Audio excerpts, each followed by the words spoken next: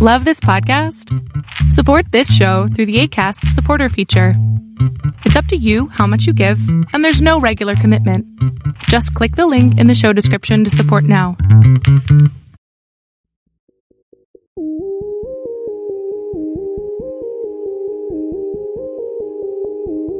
Hello and welcome to the Aranex Show, the podcast that looks at all the things to do with the transformation of the shipping, ocean and maritime industries. My name's Craig Eason and I'm the managing editor of the Fathom World website. Now this is an extra episode of the podcast following the most recent meeting of the IMO's Marine Environment Protection Committee, which has finalised some of the finer details to do with what are called the short-term measures to decarbonise shipping. To help me understand the decisions that were made, I've called on Edwin Pang. Now, Edwin heads up the IMO committee of the Royal Institute of Naval Architects and not only sat through the recent intersessional meetings, but also the remote MEPC meeting, looking almost exclusively at decarbonisation issues. In that most recent meeting, two pieces of regulations were agreed on, both of which have got a lot of press because they've been labelled as insufficient by a number of the green lobby groups and some media outlets. These two rules are the Energy Efficiency Design Index for existing ships and the Carbon Intensity Indicator. Both apply to the vessels that are currently in service, but in different ways. Edwin has put his thoughts into a recent social media post on LinkedIn, and you can find them there, explaining how the percentage reductions that have been decided hide a lot of more complex issues that are, in his view, just not being understood. So let's welcome Edwin Pang to the Aranex podcast, and let's start with the CII and why you think the figures aren't quite as simple as many people think. Thank you very much, Craig. Yes, indeed. As I was trying to construct the post on LinkedIn, these were some of the thoughts that I had. And so that 11% headline number sort of hides actually a bunch of quite complex interactions between different things that a ship owner might encounter.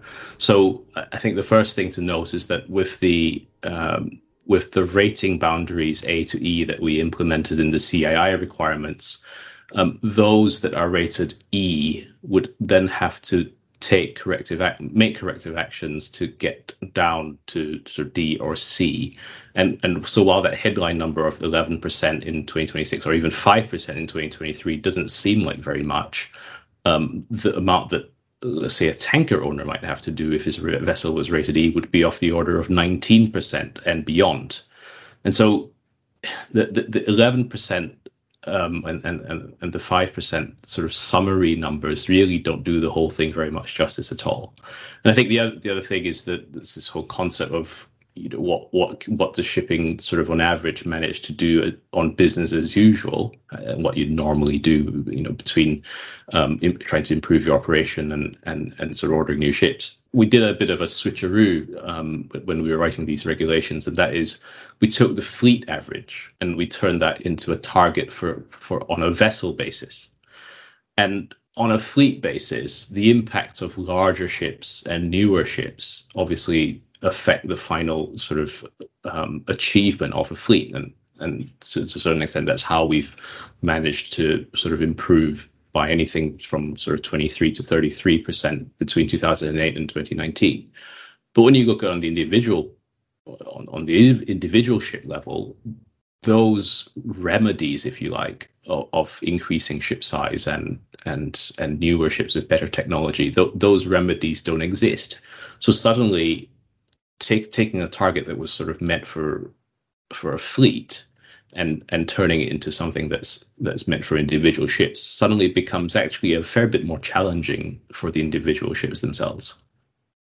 With the individual ships, an owner has got a limited number of options available when it comes to actually meeting what is going to be expected. And I don't want to get into too much of a discussion about the actual technologies or the ways that it is going to be achieved, but in terms of what can be achieved, I did notice on your post that you'd mentioned that there's actually been a significant amount of percentage improvement already without this coming into. There's already been a lot of effort into making vessels more efficient.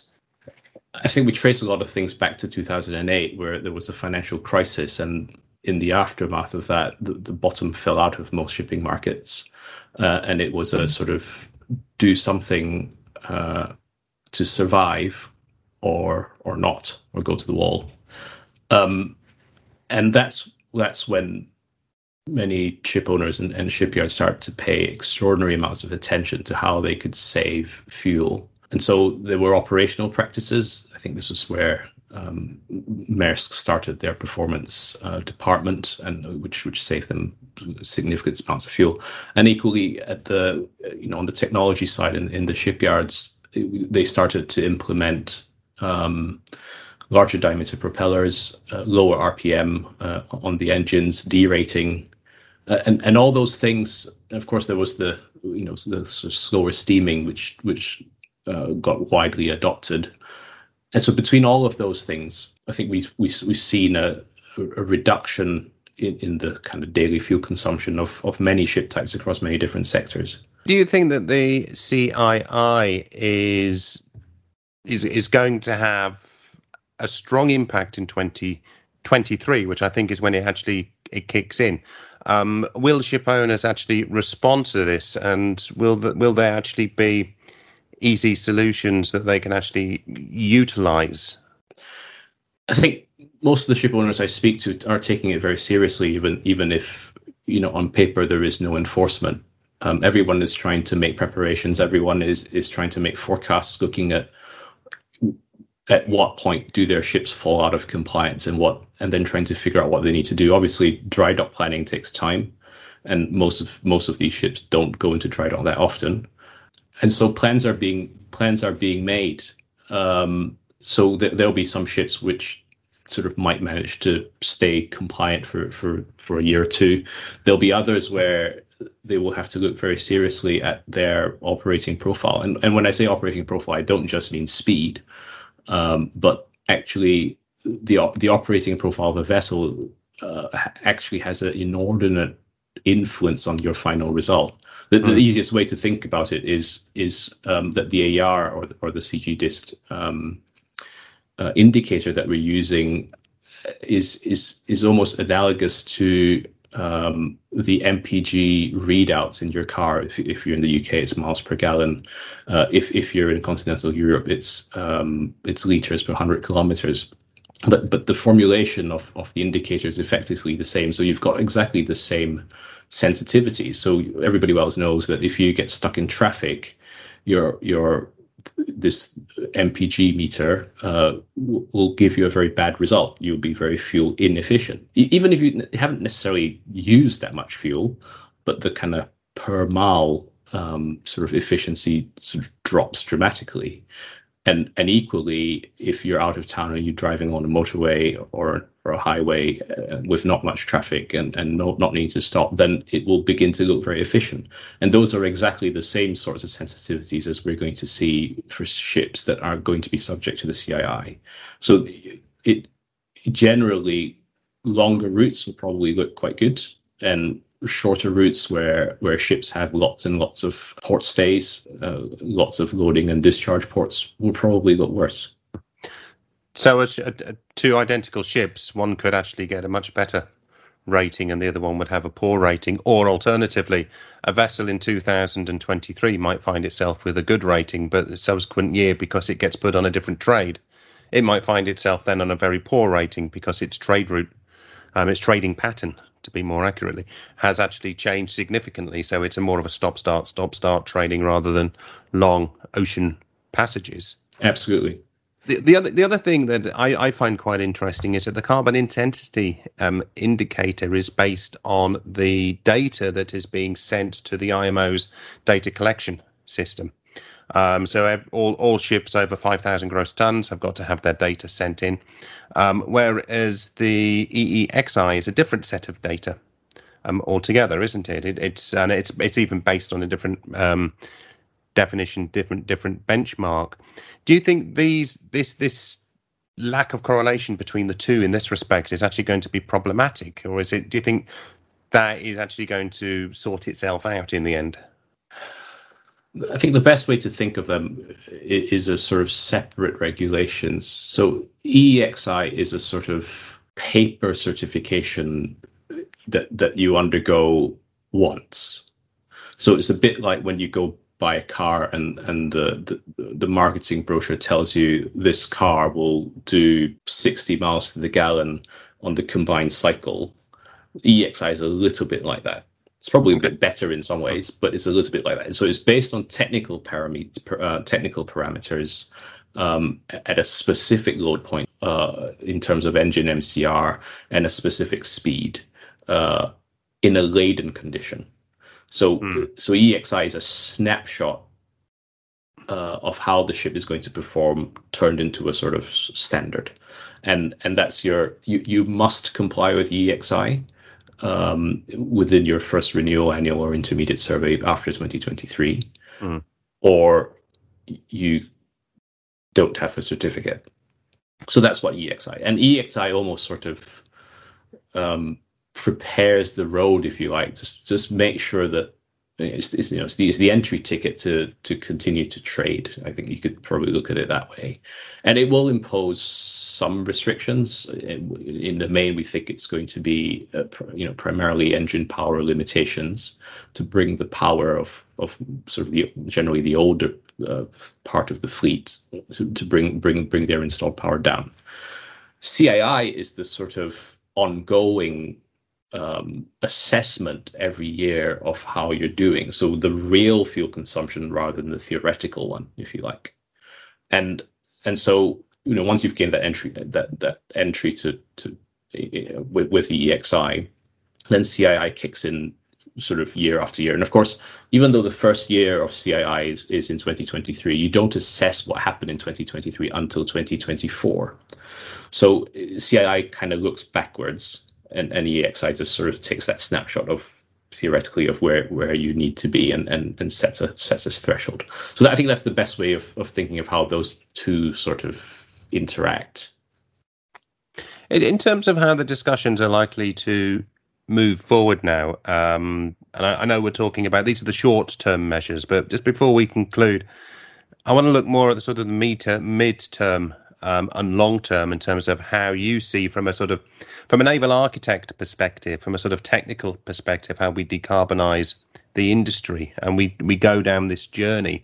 I know there's a lot of discussion about fuels. I know there's a lot of discussion about ammonia and hydrogen and stuff like that. And I don't necessarily want to talk about the fuels per se, but how do you see us transitioning from this fleet that we've got now, which is focused on compliance through EEXI and CII, to more long-term measures or even the introduction of market-based measures? And I know market-based measures by its very name is market-based, but I want a more technical answer from you on this rather than to go into the rather deep political arguments, pros and cons of market-based measures, but in terms of how the industry itself is going to technically evolve. Someone said the other day to me that there, by way of explanation of how far the LNG bunkering market has gone, we now have 20 or so LNG bunker vessels around the world. And I was sort of slightly curious as to how many oil bunker vessels do we have around the world? And I think Rotterdam alone has about 150. And if you multiply that by the number of ports major ports around the world, you get a sense of, even after all this time, with us trying to build out LNG infrastructure, we're still a long, long way away from it being anywhere near the sort of infrastructure we have for liquid fuels. And that's a sort of a seg into alternative fuels is going to take a really long time to make an impact, I think. And so the tools we sort of have left in terms of actually getting there, forgetting the kind of policy type stuff, but what we actually implement on board, we're really left with trying to do more on the energy efficiency optimization side. And then we have wind. Wind's the only one where we can implement now. We don't have to wait for infrastructure, bunkering infrastructure or renewable energy infrastructure. Wind's the only one that we can, if we can get past the sort of the resistance and the uncertainty and the fact that this seems like very old technology, that seems to be the one, particularly if you're a bulk carrier or tanker, that you can implement now and make a significant difference. But I mean, that case in point, and there's 12, 15 wind assist powered vessels in service at the moment, and that's over the last decade or so. I'd say half the time that we've seen the growth of LNG is in marine fuel, but we've seen a lot slower growth in terms of wind propulsion, just to do the this reluctance to put what is a very obvious technology on the deck of a ship. We're trying to do something about that. I mean, we actually the regulations that we have at the IMO, particularly EEDI and EEXI, are not at the moment particularly friendly to wind. And so that's one obvious barrier where the calculation methodology seems to completely underpredict what benefit you get from wind.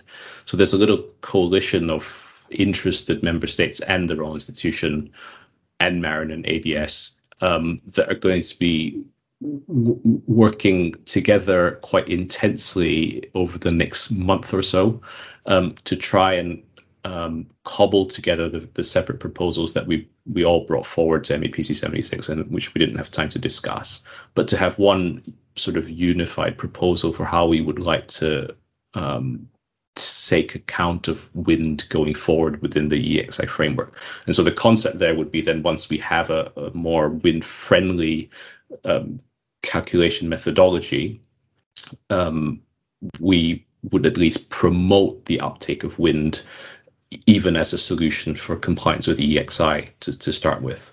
And by doing that, it might also be a compliance mechanism for CII for a number of years. It's just depending on where you're at with that. There's a growing number of technology providers within the wind market now that I've seen emerged. If you look at, there's even an International Windship Association that is promoting all of these technologies, but there's a lot of them that seem to have come out that all seem to be in that very sort of nascent embryonic state, putting systems on board. And like all technologies, they're at risk then of running out of capital when it comes to actually being there for the market.